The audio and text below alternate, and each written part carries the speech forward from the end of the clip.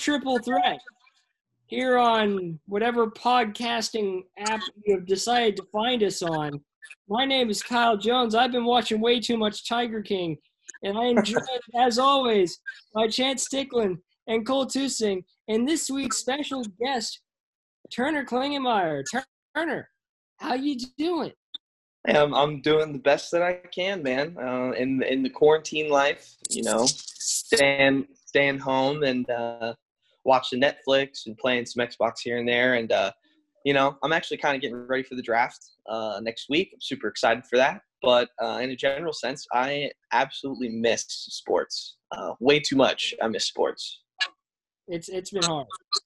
It's definitely difficult. That's for sure. But yeah, man, I think the one thing that I miss most is live sports, baseball season. I was looking forward to that a lot. And the Cubbies, I don't get to watch my Cubbies. I know we all don't get to watch, our teams, and we missed the end of hockey, my Knights. We were looking to go to the playoffs again. So it was hard. I was bummed out. Yeah, but it's been rough. Chance, how you been doing since last we talked? Yeah, so since we last talked Monday, everything's been going super well. To Turner's point, yeah, I think we can all agree that having no sports on TV hasn't ruined our lives completely, but it's almost gotten there. Oh yeah, and I've heard, and I think this came out earlier this week, that the PGA will be the first to, I think, return live sports. I think it's June 11th, and that'll be without spectators. They're making a shot. That'll give viewers and fans something to look forward to in the near day. But yeah, it's weird. I'm not a big baseball fan myself, but I know a lot of people are, and I know that, spring training was up and on the rise, and, that's canceled, and who knows when that's going to return. And I know that Turner's a big baseball guy. Cole, I know you're a big baseball guy too, and, our lone Astros fan down there who's crying with a crying face on him. Is also saddened. But yeah, no, things are going well. Hopefully there's a light at the end of the tunnel soon. But yeah, everything's going well here. Oh, I just want to point out something about poor Kyle. Quarantine life hit, and not only did the Astros thing happen, but then the Texans traded DeAndre Hopkins. If I could reach through this Zoom call and give you a hug, I would, because you need one. Yeah, it also didn't help that despite having two of the greatest players in the NBA, the Rockets also couldn't get above a 6 seed before the quarantine stoppage. So, Houston just doesn't know how to sport right now. Yeah, they forgot. The Dynamo have been garbage for the last 3 years. We lost hockey in 2012, I think it was, when the Arrows left. We haven't sported right in a while. Cole. And keeping the Houston Texans argument a little bit going, there are reports that they're thinking of trading Deshaun Watson for. That's unbelievable. They won't. It's unbelievable. But then again, I don't think we expected. Ryan's an idiot, but he's not that big of an idiot. I don't think we expected them to trade away DeAndre Hopkins, though. But sticking to the sports point, the NBA playoffs would have started today. So we would have had the Lakers, the first seed, go up against the 8th seed, Memphis Grizzlies, and John Morant. And just give a little prayer for everybody, because the NBA playoffs would have been amazing. But unfortunately, due to the coronavirus, nope. Yeah, absolutely. Gosh, so while we have Nugs, that would have been very contentious in my apartment here, since I'm living with Joey, the fella from Denver, our diehard Nugget fan. See, Turner and I are a little bit graceful because at least the Bulls didn't make the playoffs.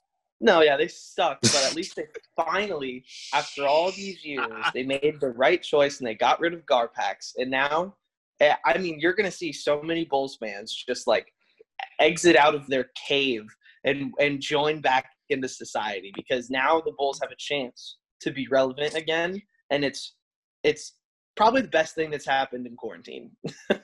Literally, I totally agree with that statement. Speaking of long distance, Turner, where are you coming to us from? So I'm currently right now in Southern California. I'm with my grandparents right now. It's me, my grandparents, and then my dad and my stepmom. We're just hanging out in Southern California.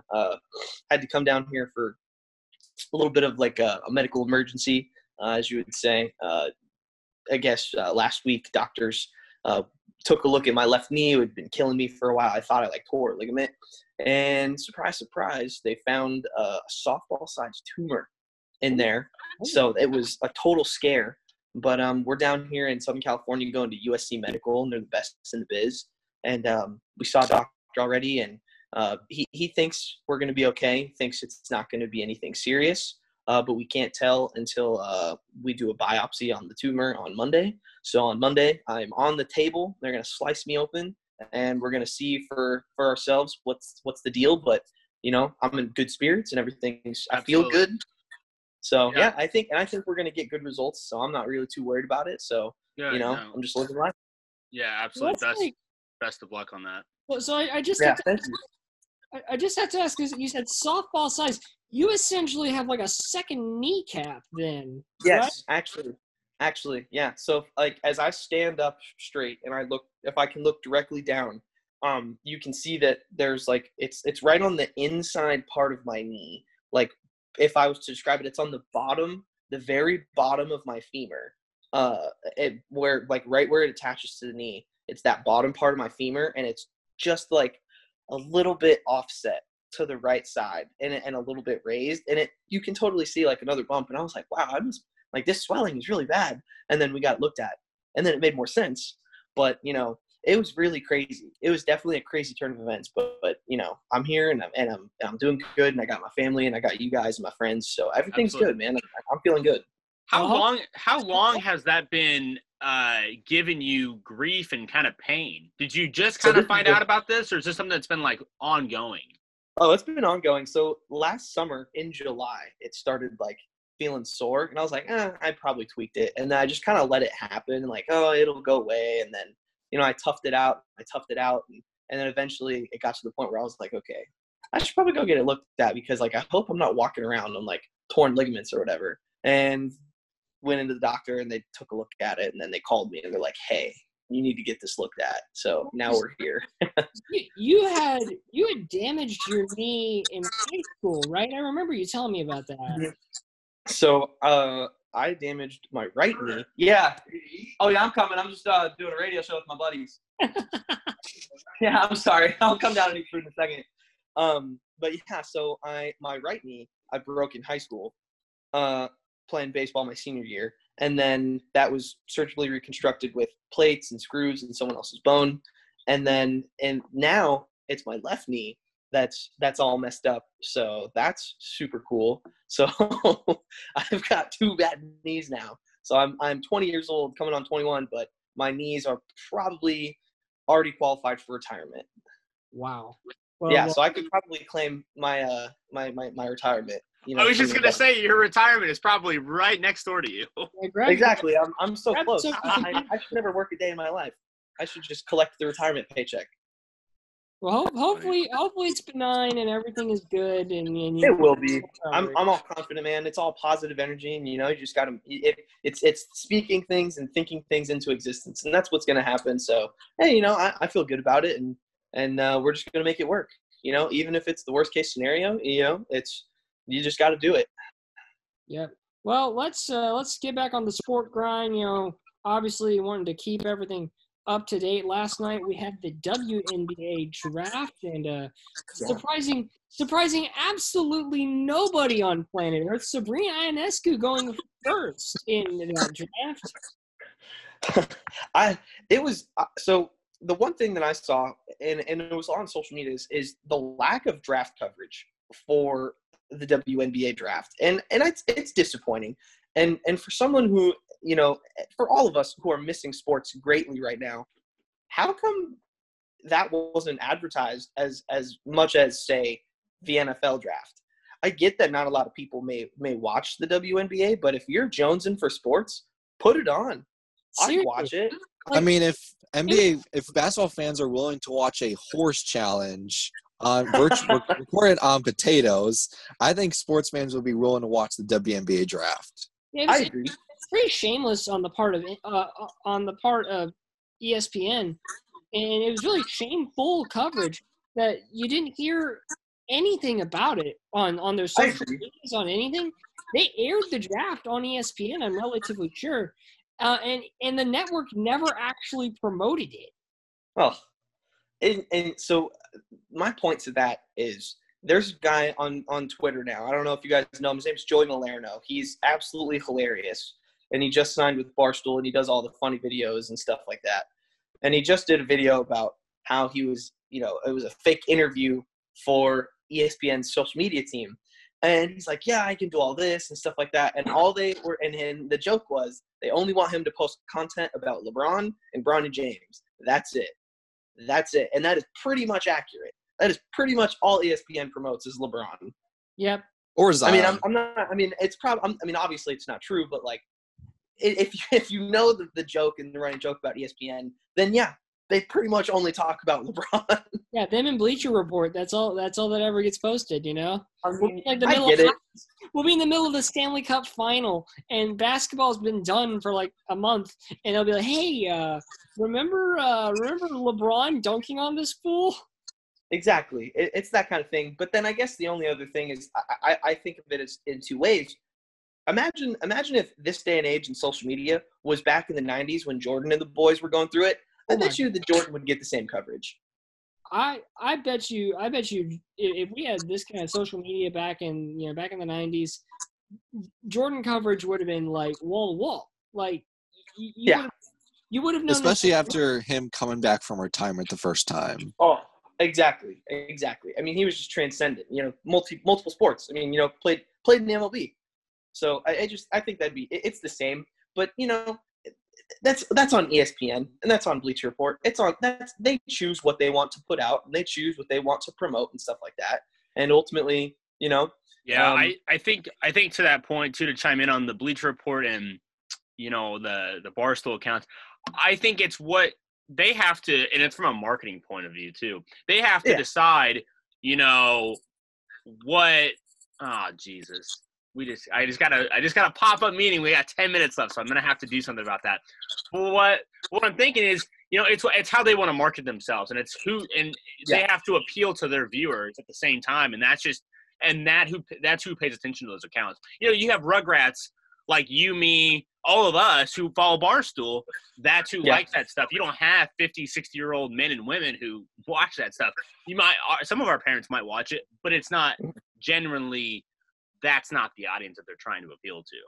That's a great point. The fact of the matter is it's just this simple. LeBron is the most profitable, like one of the most recognizable athletes in the world, and they're going to keep talking about him. Absolutely. Yeah, that makes perfect sense. And, and ESPN, they do their fair share of coverage. I mean, they promote a lot of actually, Bleacher Report does a lot of their fair share of coverage with, soccer. And a lot of like Messi, Ronaldo, a lot of the FIFA, when the World Cup's going on, a lot of the stuff in the Euro leagues, like they do a great job of promoting, other athletes worldwide. Definitely. But here in the United States, I can see why it's primarily just football and basketball. And that's really it. That's like the majority of the marketing you're going to see. So I get it, but I wish it was different, and I wish that ESPN would have promoted the WNBA draft because it's something to watch. It's something for us to cling on to because we don't have anything right now. Absolutely. We're going to take a quick break. When we come back, NFL draft, mock drafts. Turner's got his mock draft up. We're going to hear all about it. Triple threat. Got 3 of them. Break. You didn't plan this. It wasn't your fault. Someone else made a mistake. But now you're the one paying for it, and your life is forever changed. The attorneys of Stickland and Dreyer can help. Whether it was a car or trucking accident, a dog bite, a fall, their attorneys will not rest until you've been made whole. When sorry just doesn't cut it, call the attorneys of Stickland and Dreyer today and check out their cases at comoinjurylaw.com. The choice of a lawyer is an important decision and should not be based solely upon advertisements.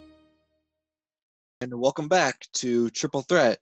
I am Cole Tucson, joined by my friends Turner Klinenmeyer, Chance Stickland, and Kyle Jones. The 2020 NFL Draft is coming up next week virtually.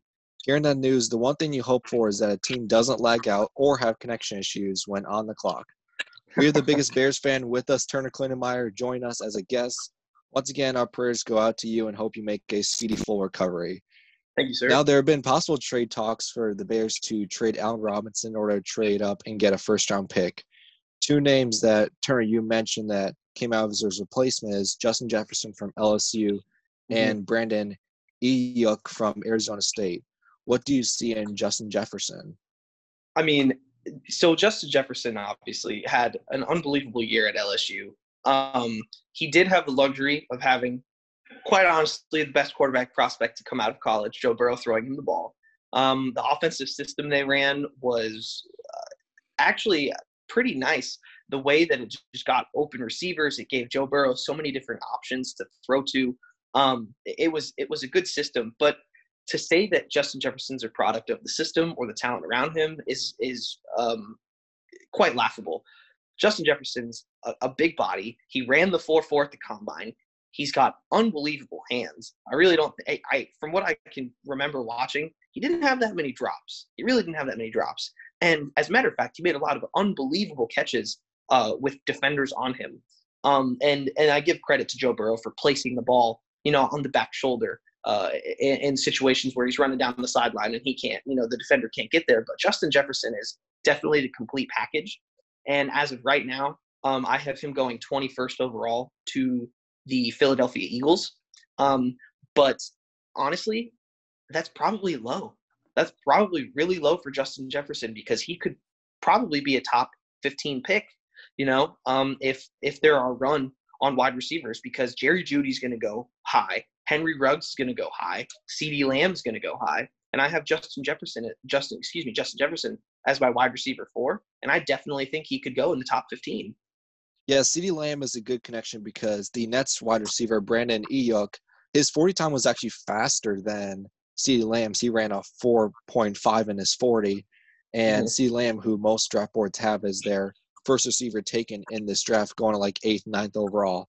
Aiyuk's vertical was also a 40 flat, which is top 5 of all wideouts. For those reasons, he's compared to a Juju Smith-Schuster, who came out of the Pac-12 as well, my USC Trojans. What things are better than Jefferson and what isn't so hot for Aiyuk? So I think Justin Jefferson is definitely the complete package. He's an unbelievable route runner. He's got the sure hands. He can fight through press coverage. He knows how to work zone. And Justin Jefferson's got the speed. 4.4 speed. He can take the top off of the defense if need be.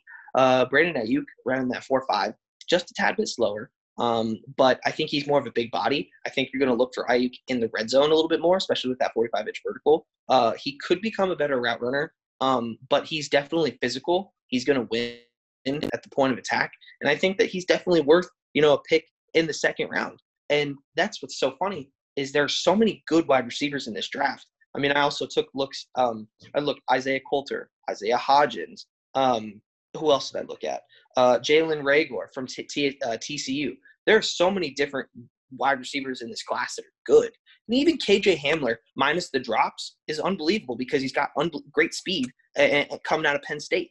And same with Coulter. He might drop a couple of passes, but he's got unbelievable speed out of Rhode Island. So there's so many different wide receivers, and this is probably the deepest class at wide receiver. And when you ask about the differences between Aiyuk and Jefferson, Aiyuk is just a little bit slower, but he's more of a big body than Jefferson. He's going to be a bigger threat in the red zone. No, Kyle and Chance, you guys aren't as big of a Bears fans as Turner and I, but what do you think about this move in trading Robinson, trading up to get the first-round pick and getting a wide receiver? Mind you, Allen Robinson was the team's leading wideout last year with 1,100 yards and 7 touchdowns. It was his second best year of his career since he was in Jacksonville in 2015. Are you talking this is Bear stuff, right? I just want to make sure because I will be honest, you three are going to just absolutely explode on this stuff. And I am not as good with the draft stuff. So what I decided to do was Cole sent me a generator, and so I went through it. And it's actually pretty accurate. It's kind of cool. And it's really cool to look at all this stuff because I honestly don't look at the numbers. I watch some of it, Yeah. But I'm amazed. With Chicago, I think over the past couple of seasons, quarterback has been just, and I'll say this, quarterback has been an issue, and I think head coaching has been an issue. Is Nagy right? I don't know. But you guys have had, the quarterback dilemma has been all messed up. There's been a lot that has I think caused you guys downfall in different areas. So my question to you two Chicago guys is, putting the coach aside, do you guys think you have a real quarterback problem, or do you think you're fine with who do you have a quarterback, Trubisky, and you go forward? Well, remember, you got Nick Foles on the backup now. That's true. Yeah. Yep. So, Cole, do you want to take this one, or do you want me to try and crack it first? I mean, I guess I can take it first because I think you can say a lot of stuff better than myself. So I'm just gonna try my best at this. But basically, the Bears signed Nick Foles because Trubisky and Nagy had this relationship where Nagy was very coddling-esque Trubisky and not being very tough on him. You're bringing a guy like Nick Foles who won the Eagles a Super Bowl. He was a Super Bowl MVP coming in for injured Carson Wentz. And because the thing about Trubisky is this.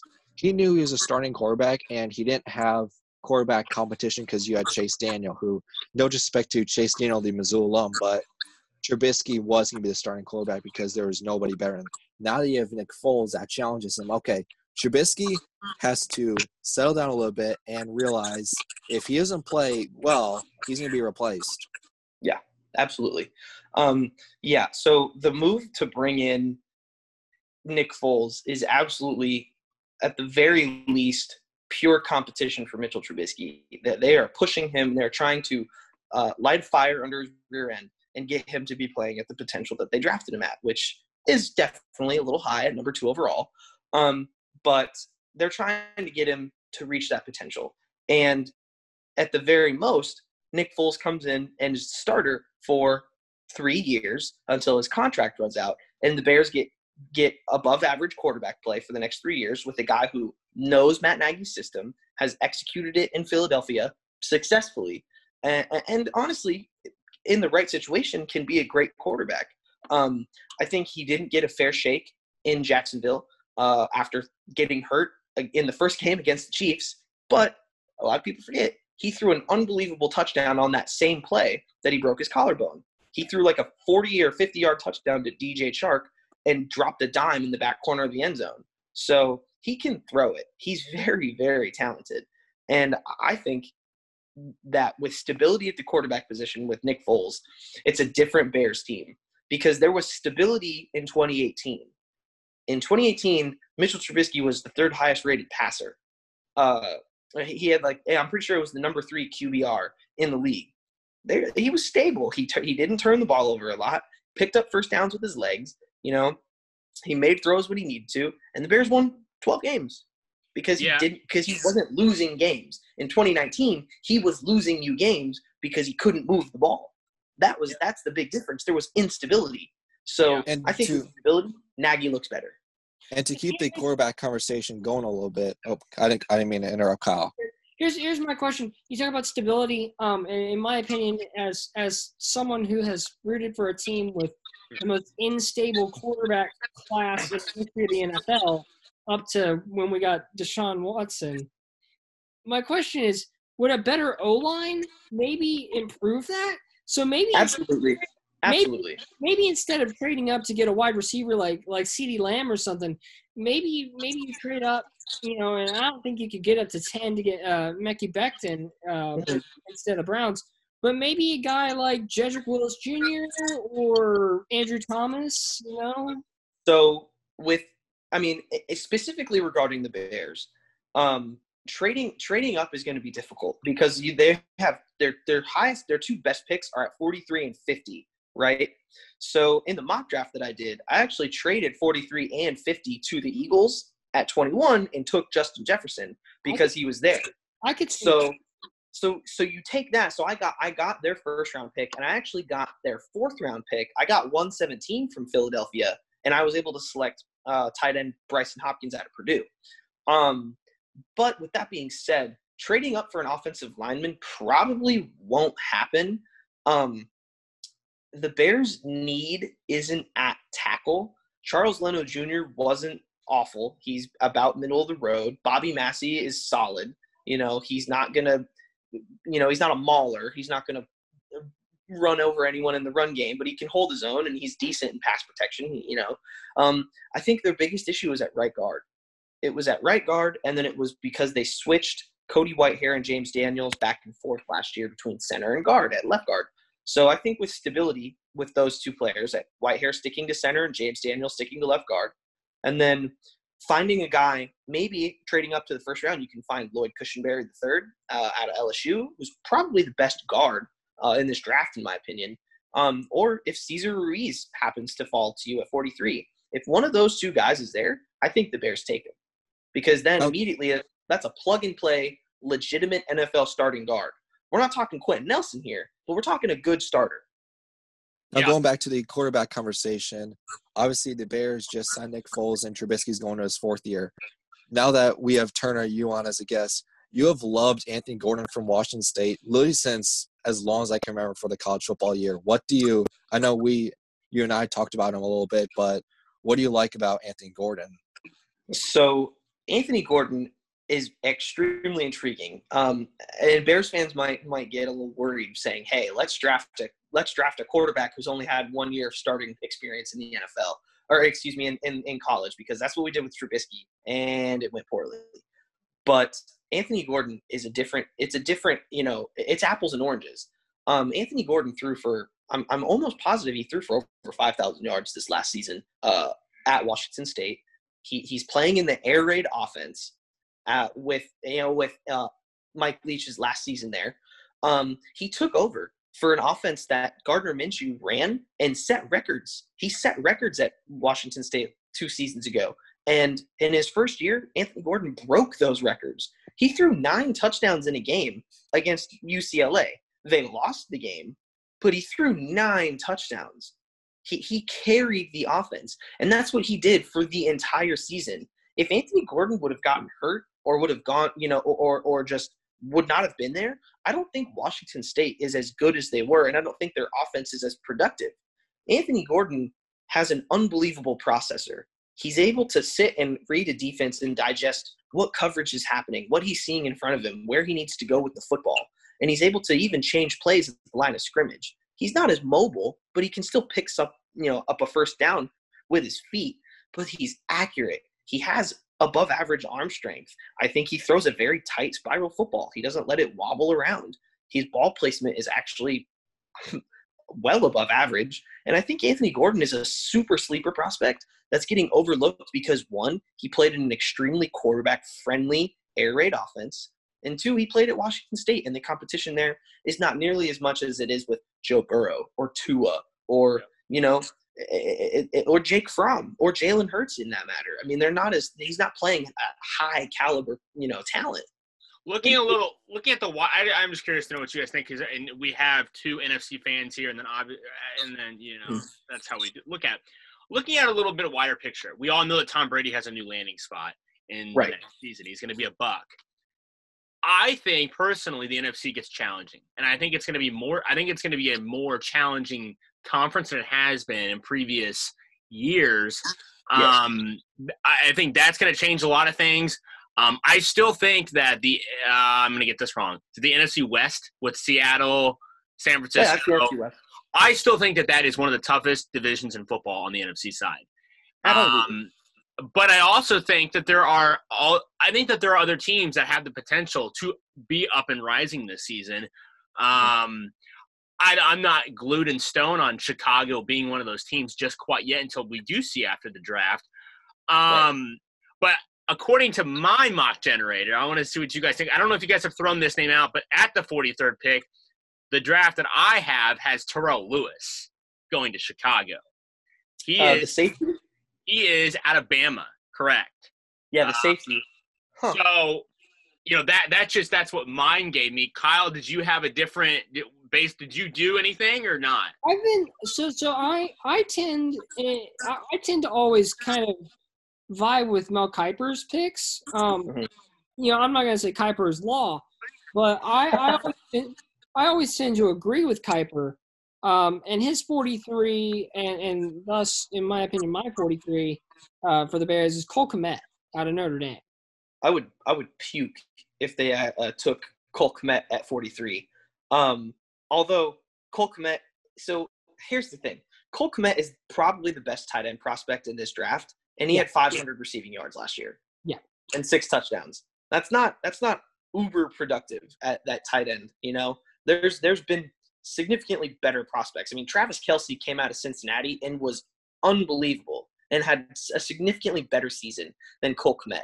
Now, it's not fair to compare them to coming out of college, but that's just kind of what you're looking at and how skinny or thin this draft class is at tight end. And to Chance's point, it's a pretty unsuccessful class. It's really, I mean, Albert Okwuegbunam at one point early in the season was talked about as a first, second round pick. I think he's a day 3. Yep, I think that's changed. I think that has changed. I would agree with that. Absolutely, he's a day 3 pick. Maybe day 2 if he gets lucky, but I definitely think he's day 3. And then to Chance's point, with the safeties, surprisingly, I don't know if this happens because I don't think he falls this low. But in one of my drafts, Grant Delpit out of LSU fell to 43, and I had the Bears taking Grant Delpit. And if it wasn't him, it's a very interesting product out of Southern Illinois, Jeremy Chin, who probably is the most natural, strong safety in this draft class. Okay in coverage, but unbelievable against the run. He will throw his body in there. He will come down and thump. He's what they call him, a thumper. He likes to hit, and he's disciplined when it comes to tackling and really stuffing the run. He'll blitz, but he gets his eyes lost in the backfield and he'll get caught in play action. But if it's not Chin and if it's not Grant Delpit, a kind of a sleeper pick in round 4 is Alohi Gilman out of Notre Dame. Alohi Gilman is a good hybrid, creates turnovers, is solid tackler, can be okay in coverage, but he still needs work done. But Alohi Gilman is definitely another guy to look at safety. Here's one person who I know a lot of people have had my eye on. We had the quarterback conversation, and you know we obviously talked about a couple names. What do you think of Jordan Love? Oh, Jordan Love is a very interesting prospect. He was unbelievable 2 seasons ago at Utah State, and that's really where he's getting a lot of his no pun intended love on draft boards. But this last season at Utah State wasn't as good, and I think it showed signs of him regressing. And yet on draft boards, teams are what we're predicting is they're going to take him. And it feels to me that they're going to reach. I definitely think he's more of a project than what people are kind of pinning him as.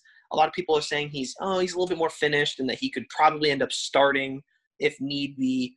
I don't think so. I really think he's going to have to sit and he's going to have to learn the NFL style. And I really think that if you started him, it would go poorly. I think it would. And so talking about Jordan Love a little bit, all the draft boards I've seen have him go at the end of the first round to the Patriots, who already have Jarrett Stidham out of Auburn.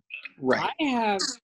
I have Kuiper has him going to the Raiders, which I think is a bad move. I think that's wrong on Kuiper.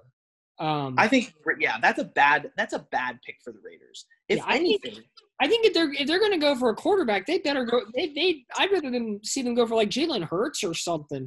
You know? Actually, in all honesty, and I know I've been pounding the table on the guy, but the Raiders have a pick 115 or something like that. They have a pretty early 4th round pick. They could probably take Anthony Gordon and roll with that. And again, I think a lot of quarterback teams that don't necessarily need a quarterback in that moment, like obviously the Raiders have Derek Carr, and they just signed Marcus Mariota. So they're not dying for a quarterback. They're not in the same boat as the Chargers or the Dolphins or obviously the Bengals or even the Colts. I mean, even the Colts with Phillip Rivers, I don't think that's set in stone. I think that's a 1-year deal, honestly. Exactly. That's a 1, maybe 2-year player where he's going to pretty much just be a transitional guy and he's going to help whoever you draft, right?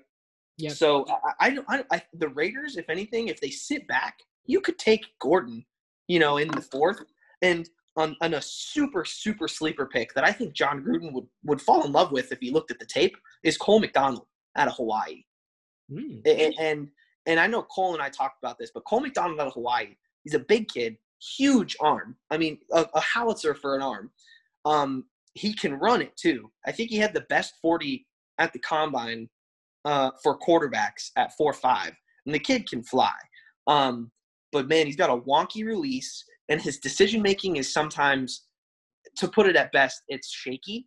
But he's a super, 7th rounder. He's unpolished, but I think that in the right situation, you could fix him up and he could be a legitimate starter. You know what that sounds like to me? And I'm going to tell you this. This is part of my grandmaster plan.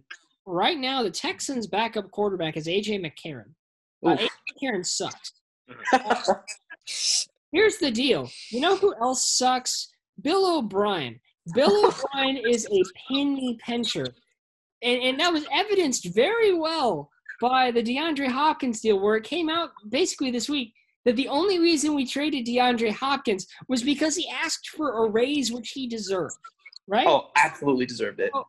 So if we're so cost concerned here in the Houston Texans organization, Deshaun Watson's going to need a backup pretty soon that's not named A.J. McCarron, because pretty soon Bill O'Brien's going to ship him off to New England or something. So I say, let's have the Texans draft either Gordon or this fella from Hawaii, because clearly we're going to need somebody in like 2 years. Taking a look, I'm just curious to hear what you guys think on this. I know Turner had something to get out, but I'm just thinking of it off the quarterback train. Outside of Joe Burrow, if you guys had to pinpoint the second best quarterback in this draft, who would it be? Justin Herbert. Okay. I actually disagree. I don't think it's Justin Herbert. I actually decided to take a peek at Justin Herbert, and I was a little frightened at what I saw. Justin Herbert was a 4-year starter at Oregon, and it didn't look like through the 4 years he made a lot of progress as a passer. He's clearly physically gifted. He can make any throw in the book. He really can. His best game last season was against Colorado, and it seemed like he was out on a mission to just break hearts because he could not miss against Colorado. But there were a handful of other games where he just decided to just suck. I mean, even the first game against Auburn, first game of the season, that offense was cruising against Auburn, and they were up, I'm pretty sure 20 or 21-0, and then they were up.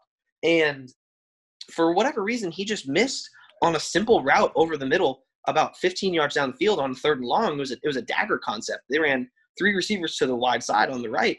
They had 2 guys on the inside running verticals, and the outside guy ran a 15-yard in, and he was wide open. And he did pull the trigger, and he decided to run.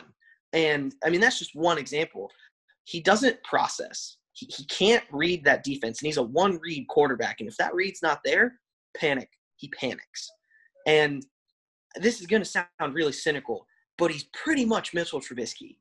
So to discredit not discredit my point, but so I don't get a lot of hate on my comment about Justin Herbert being the second quarterback in this draft class, the only reason why I say he's the second best is because of the whole Tua injury concern of if he's ever going to be 100% healthy again.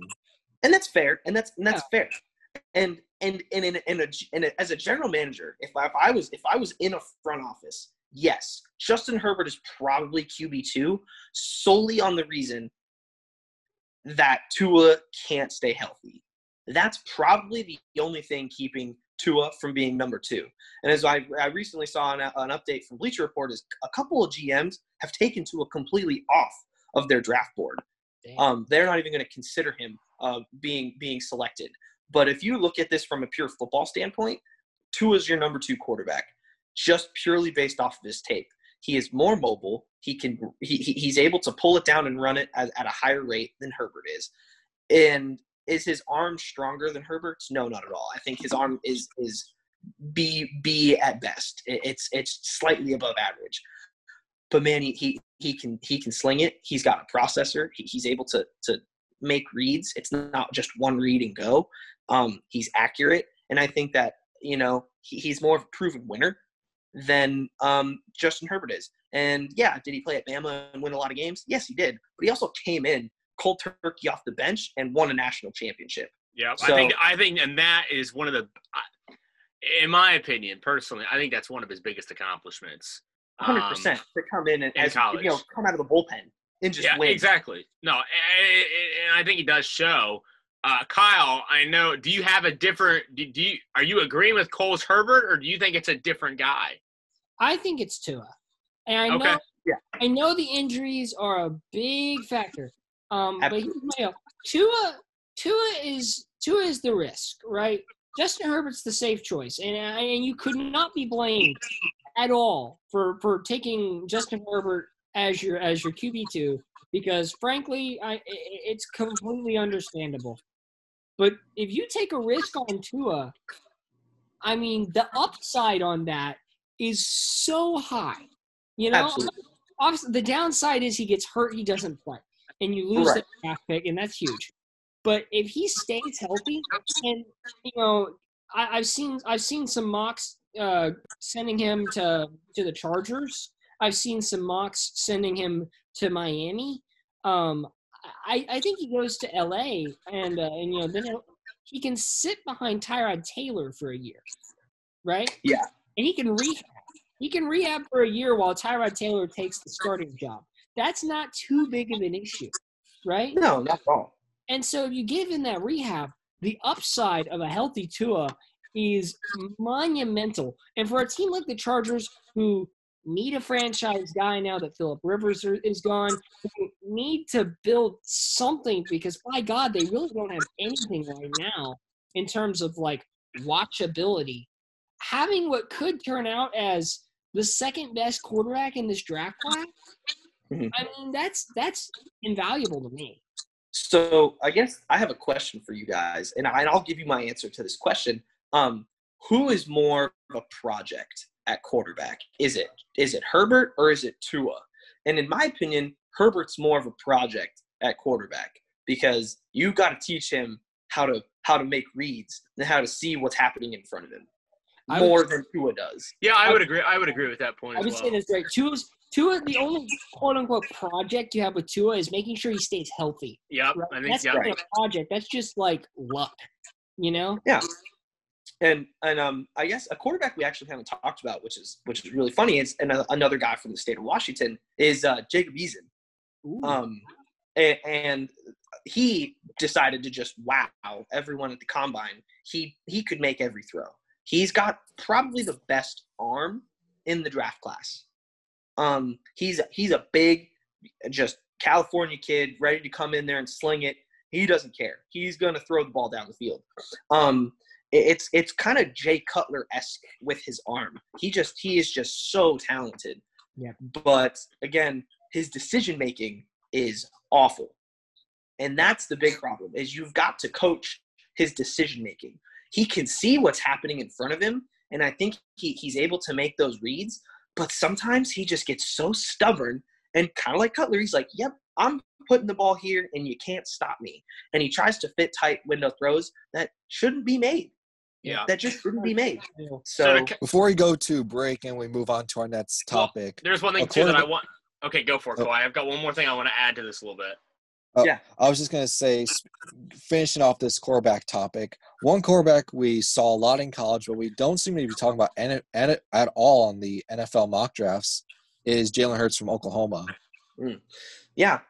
Hurts is really talented. Every year he's gotten better as a passer, and I think the biggest jump is going from Bama. Bama's offense isn't really hey, let's throw it and put it down the field a lot.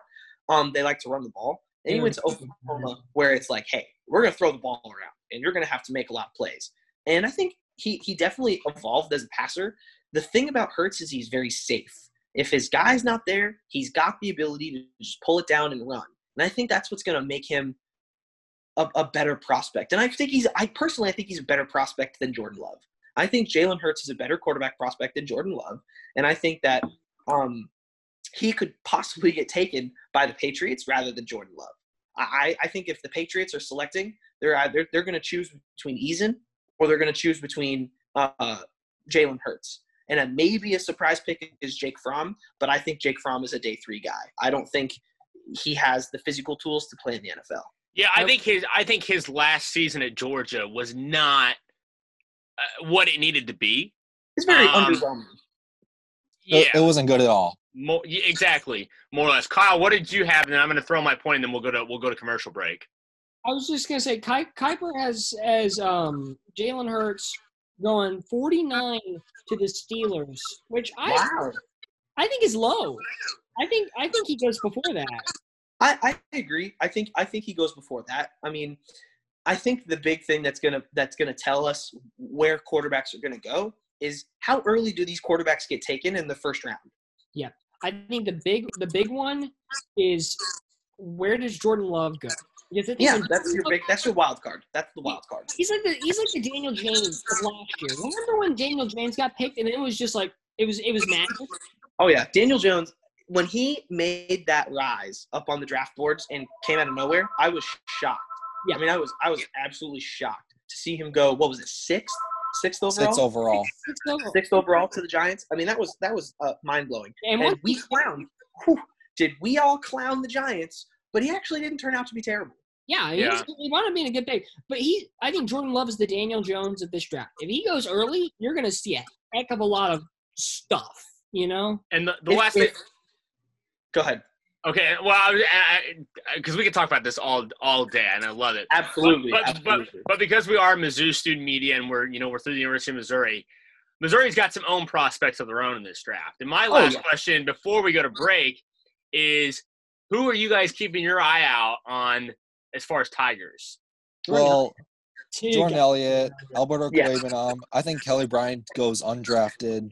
Yes, I agree. Kelly Bryant should not get drafted, and if a GM takes him, they should be fired. Yeah, really, Turner, you don't really.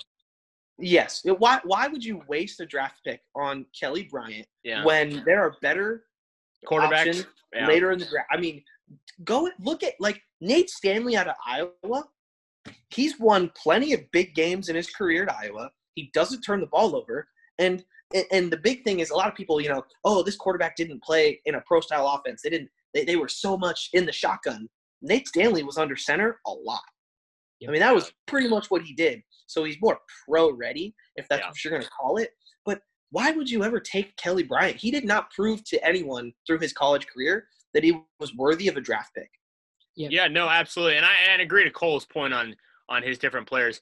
Kyle, I'm going to send it back over to you before we head into break. But, I mean, I could not give you what Turner and Cole, and really Kyle for that matter, I feel like I'm the underrated performer here in this conversation. But, yeah, great job on that.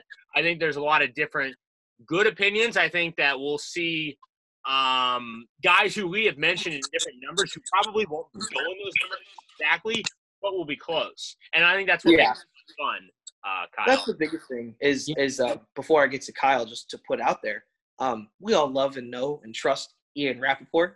Yeah, exactly. He came out yesterday on Twitter and said, hey, a lot of these people doing the mock drafts and where we think prospects are going to go, it's all wrong. And come draft day, it's going to be a lot different than what we all think. So I'm excited, and I'm really excited to see how well we do. And this kind of mock draft thing, it's kind of like picking a bracket for March Madness, How close can you get? Absolutely. And since there was no March Madness this year, any sports fan wants that kind of fun or enjoyment. Exactly. Absolutely. One more thing that I'll say about this is I was dead serious before they died last week. R.I.P. to the XFL.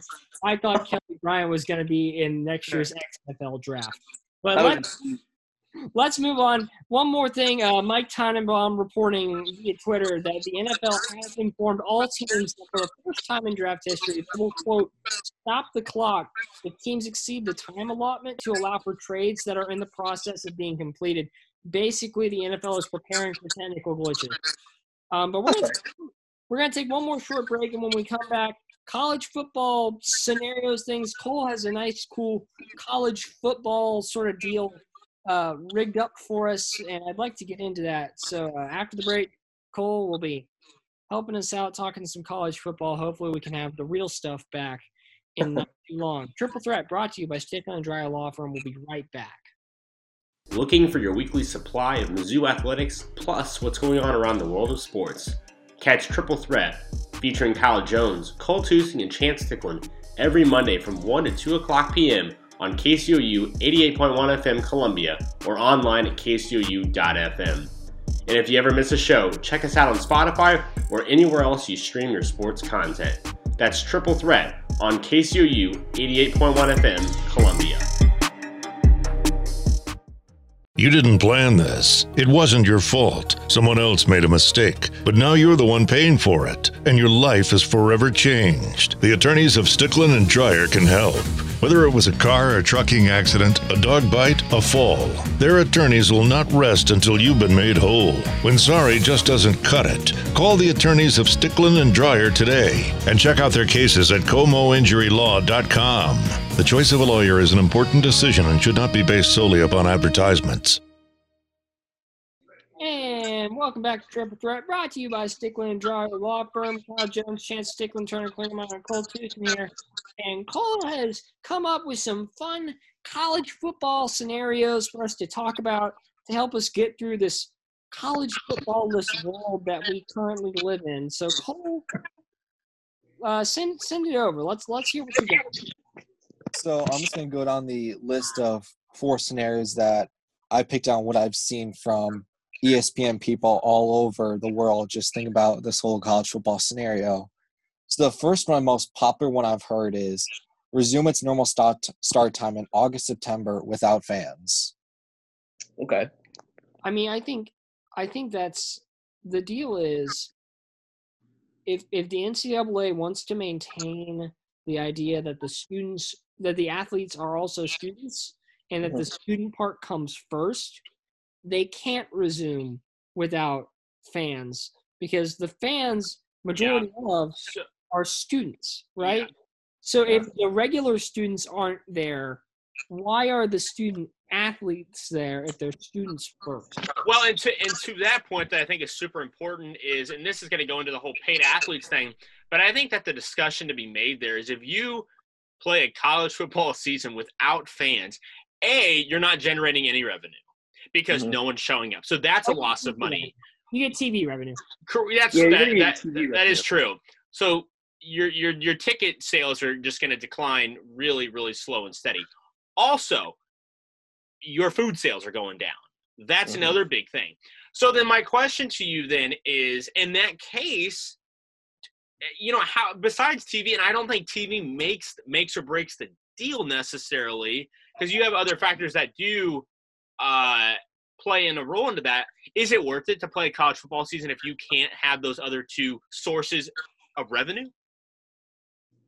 That's a great question. I'm going to tell you right now, the TV revenue outweighs everything. So you think it does? Absolutely. If they can get TV revenue, it's probably going to be worth it, no matter how.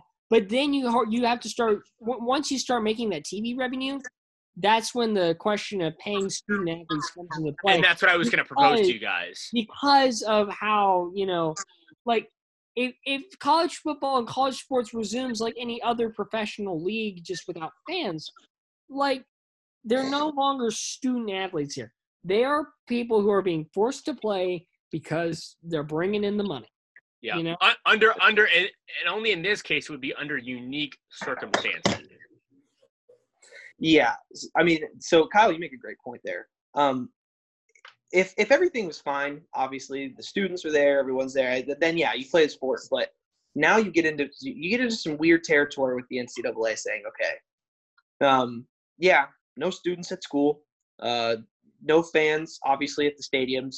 You kids are going to show up to play this game against another team, and we're going to broadcast it on television so that we can make our money and pay the people that we need to pay, and go from there.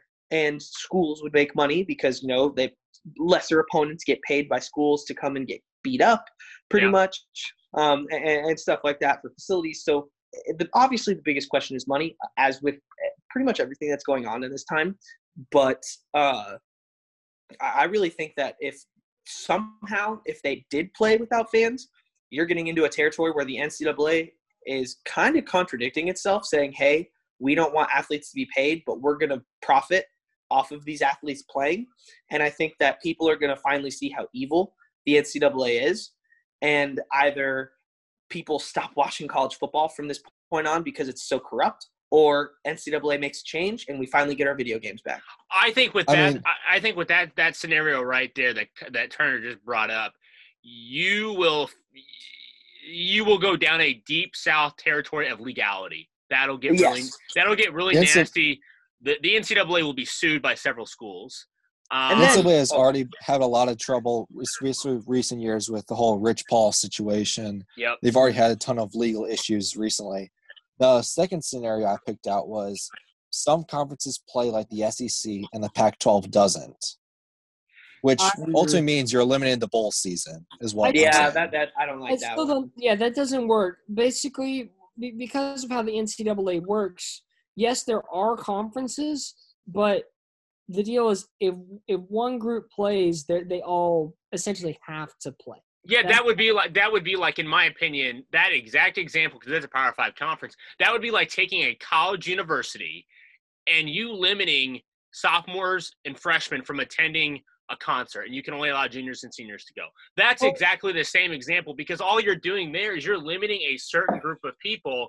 Yes. Not just anybody, but because plenty of people watch the Pac-12. That's a normal conference. It's not like the Sun Belt or the American where you have tinier less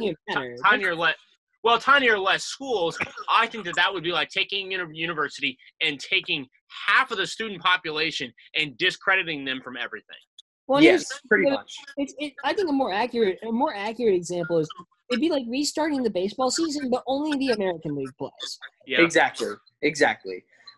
It's an interesting situation. I get where Cole's coming from, saying let's take the most entertaining conferences in college football and have them play. That's great, but you're kind of alienating a lot of people. I mean, heck, Cole, you're a USC fan. You don't want to watch the Trojans play? I'm just saying scenarios that I've seen from ESPN, other trusted sources. I'm not picking these scenarios myself. Like, that's crazy. Here's a more accurate one, and Cole, maybe this pops up later on the list. Schools who play in states that have very low infection rates and very low case rates, those are the schools that get to play. So, for example, Missouri only has like 77 deaths. So it's pretty low, and I think the same goes for Kansas.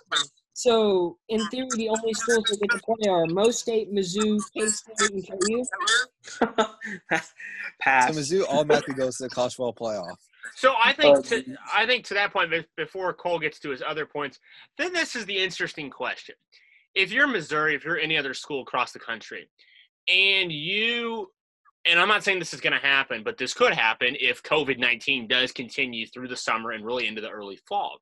If it does, and it forces all these schools to continue remote learning and virtual learning from home, do you cancel all sporting events in the fall because schools canceled, or do you continue to play the football season? How does that work? That's another situation I think you have to look at. So does really sports overweigh academics, or and this is where we dip back into the student athlete question. Yeah, exactly. Or are they athletes? If they're students, they should not be going. Exactly. I saw that's what the commissioner of the Big 12 said a couple of days ago. They said sports won't happen until students are back on campus as students. Exactly. And I guess I wanted to make this point for the first scenario because you go back to that. Say they do let them play without fans and all that, and they're not paying the student athletes. So now the NCAA is just making their money. What if a student athlete at a game, what if they contract it while they're on the road playing at a stadium? You know, what if a student catches the COVID-19? Now the NCAA is at liable and definitely at risk for the student catching the virus.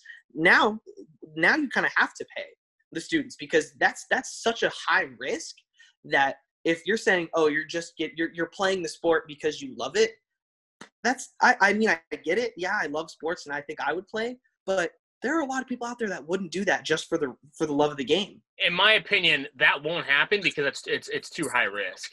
Exactly. I think with that too, it's not even just collegiate sporting events, but that you're seeing that in the NBA. That's why everything's being canceled, because if you do you guys saw Von Miller contracted the virus. That's an NFL player, and different guys they can't have. If one guy gets it, more than one guy is going to get it because you're in the environment and it is contagious. And that is why, again, I don't want to – this is a whole different topic. But social distancing and washing your hands frequently is so, so important right now because anybody can get it. But I want to have Cole before I interrupted him. I don't mean to. But, Cole, give your final two scenarios on this whole college football playoff deal. I mean, this whole talking about, let's just say it comes back in the fall, really connects to my third scenario is the start time. Instead of starting in the fall in November, it gets pushed back to the spring. I mean, I think we'd all love. I think that could work. If it's in an environment where everyone is allowed to go because everything is healthy, we've beaten coronavirus, we've gotten there. I think spring football would be great. I think it would work because you would be able to possibly play that full season, and we could watch it. But then it's a matter of how long does the season go? Yep. When is your bowl season? And then how much time do you give the athletes after the season is over to recover? How much time do you give programs to recruit? And then when is practice and when does the next season start? Yeah, because now you're talking about players, if we start the 2022 season, or rather the 2021 season in the fall of 2021, after having this 2020 season in the spring of 21, it's like now you're asking guys to play on short rest. I think it exactly.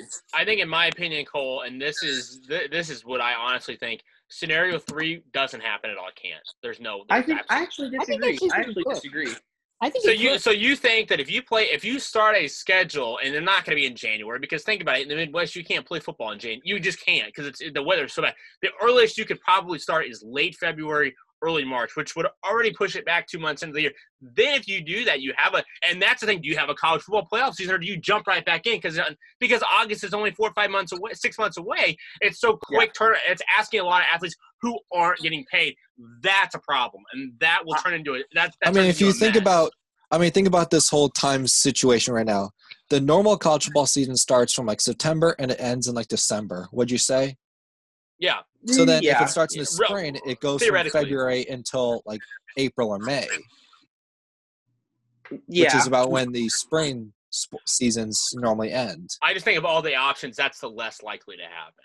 I actually think it's the most likely to happen. And if it gets pushed to the spring, that means medical experts have more time to develop a vaccine and they can figure out what to do with corona for the future. Exactly. Right. Well, I think pushing it to the spring is the most likely. Yeah, I mean, because you can push it to the spring, say, and Chance makes a great point saying, hey, you can't play football in the Midwest in January, February. I mean, the Chiefs did. Yeah. The Chiefs, I mean, there's Midwest teams that do it. But they're paid. They're paid. They are paid athletes, but if it's safe, if it's safe, if the COVID-19 is not a risk for the season, I think the athletes do it. If it's a risk, then no. But I think that just from a football standpoint, the way that you could structure the season, say it starts at the end of February, you play until June.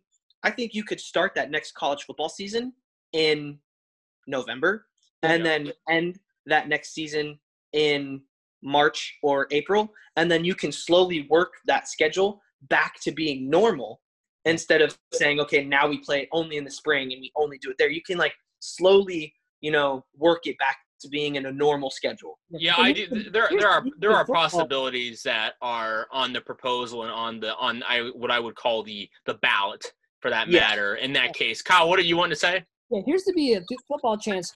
Yeah, it's going to be weird playing football in the Midwest in January, but as long as there's no lightning and as long as it's not incredibly below zero, football can be played in any weather. That's true. Yeah. Cole, what's your last point, bud?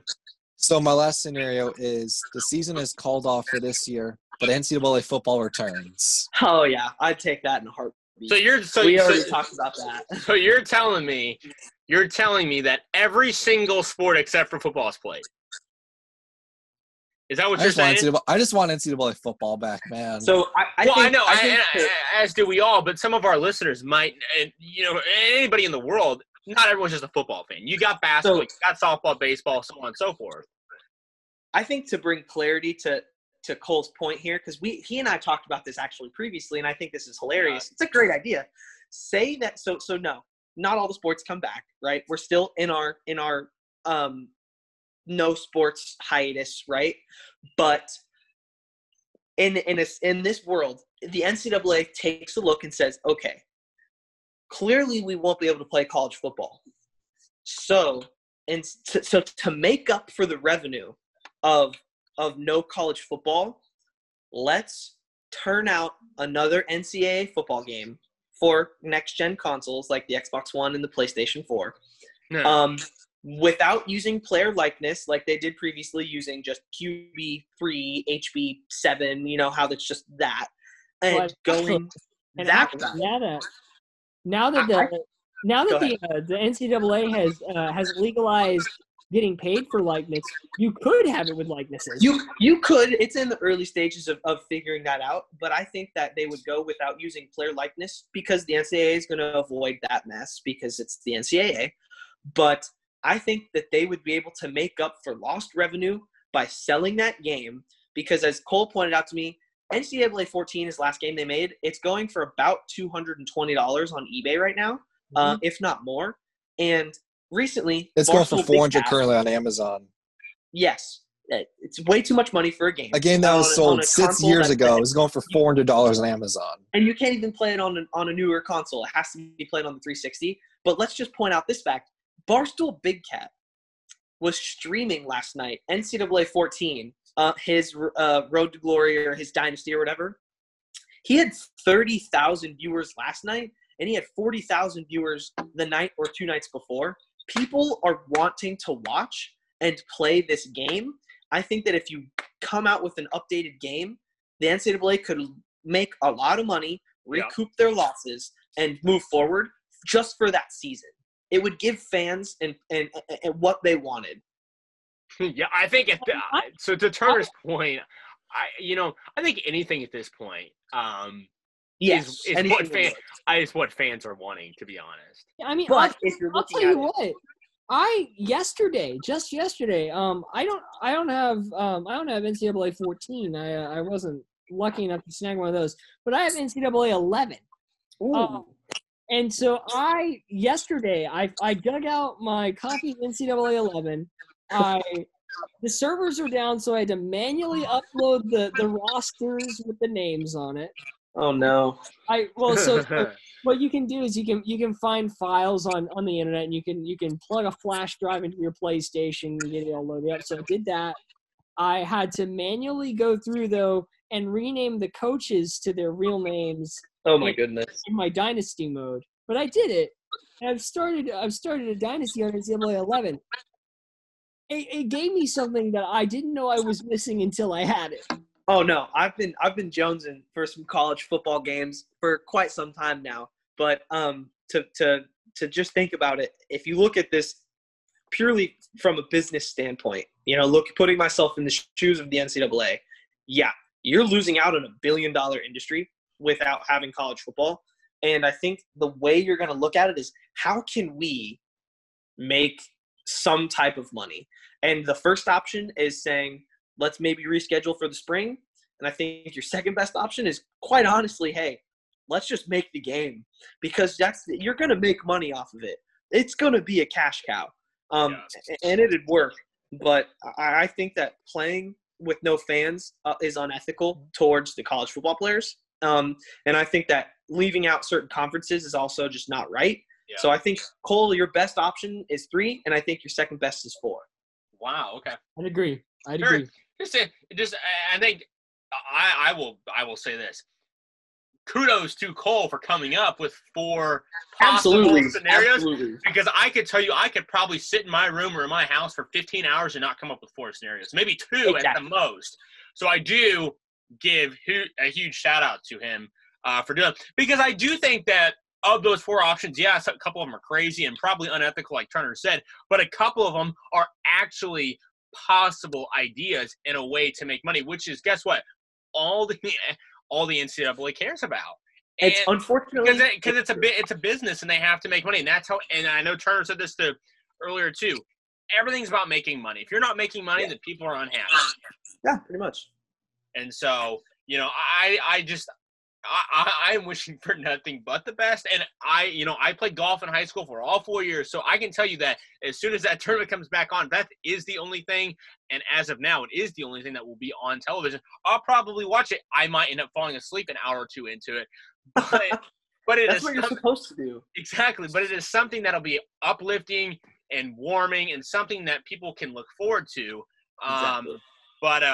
Yeah, any final takes or any final conclusions on any of the college football stuff? No, not for me. Let's move on to our final segment.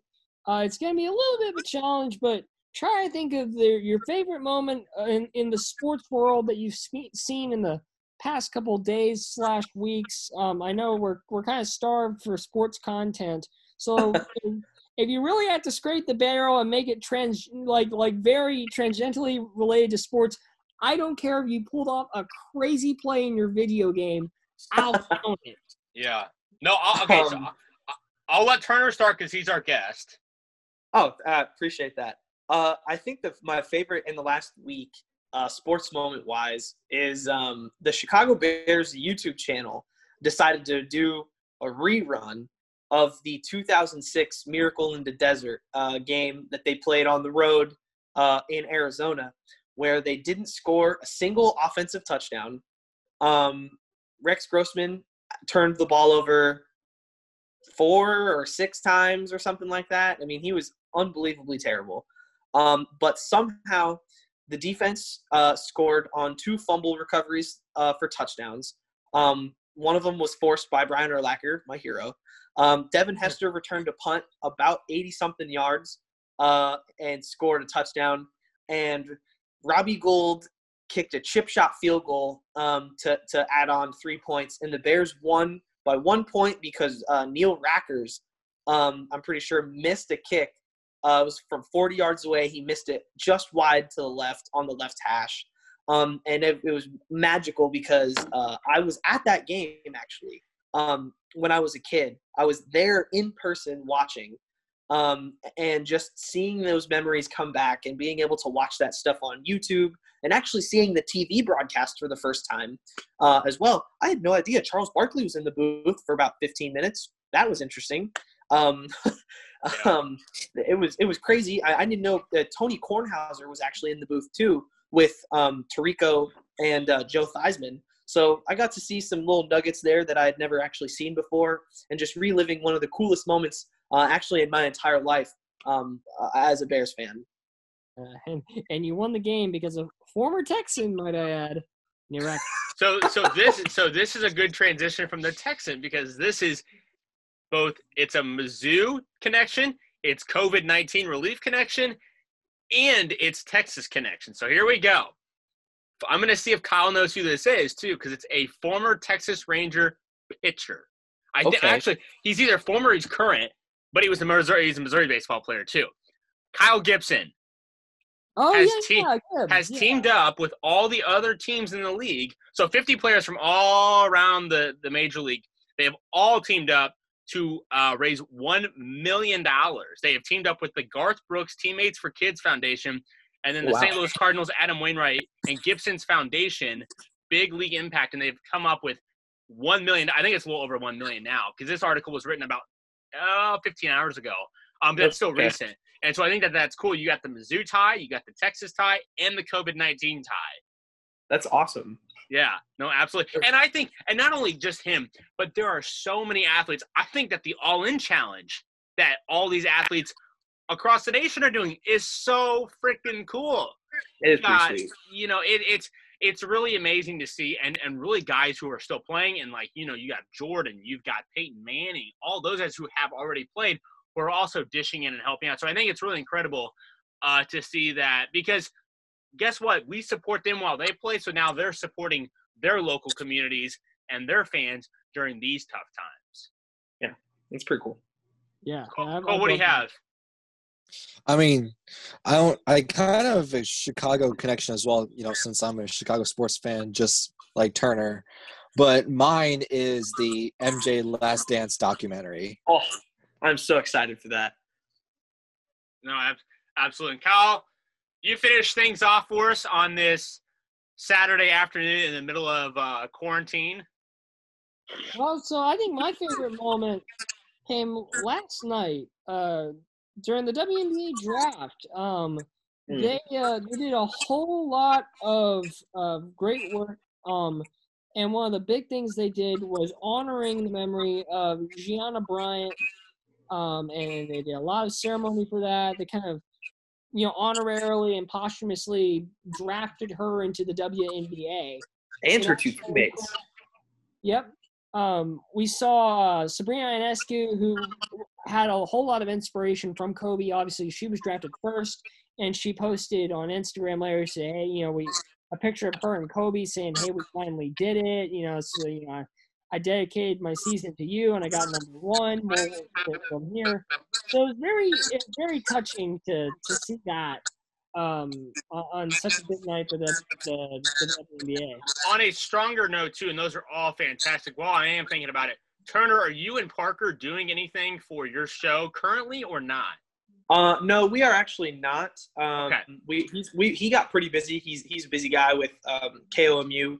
And, I'm back in Vegas and stuff like that. And I'm working and I got school and stuff. So we got both pretty busy. I'm going to reach out to him and see if maybe we can start possibly doing it again, or if not, maybe I'll find another person to do the show with, or he finds another person to do the show with. But no, we actually haven't been able to do a whole lot of it.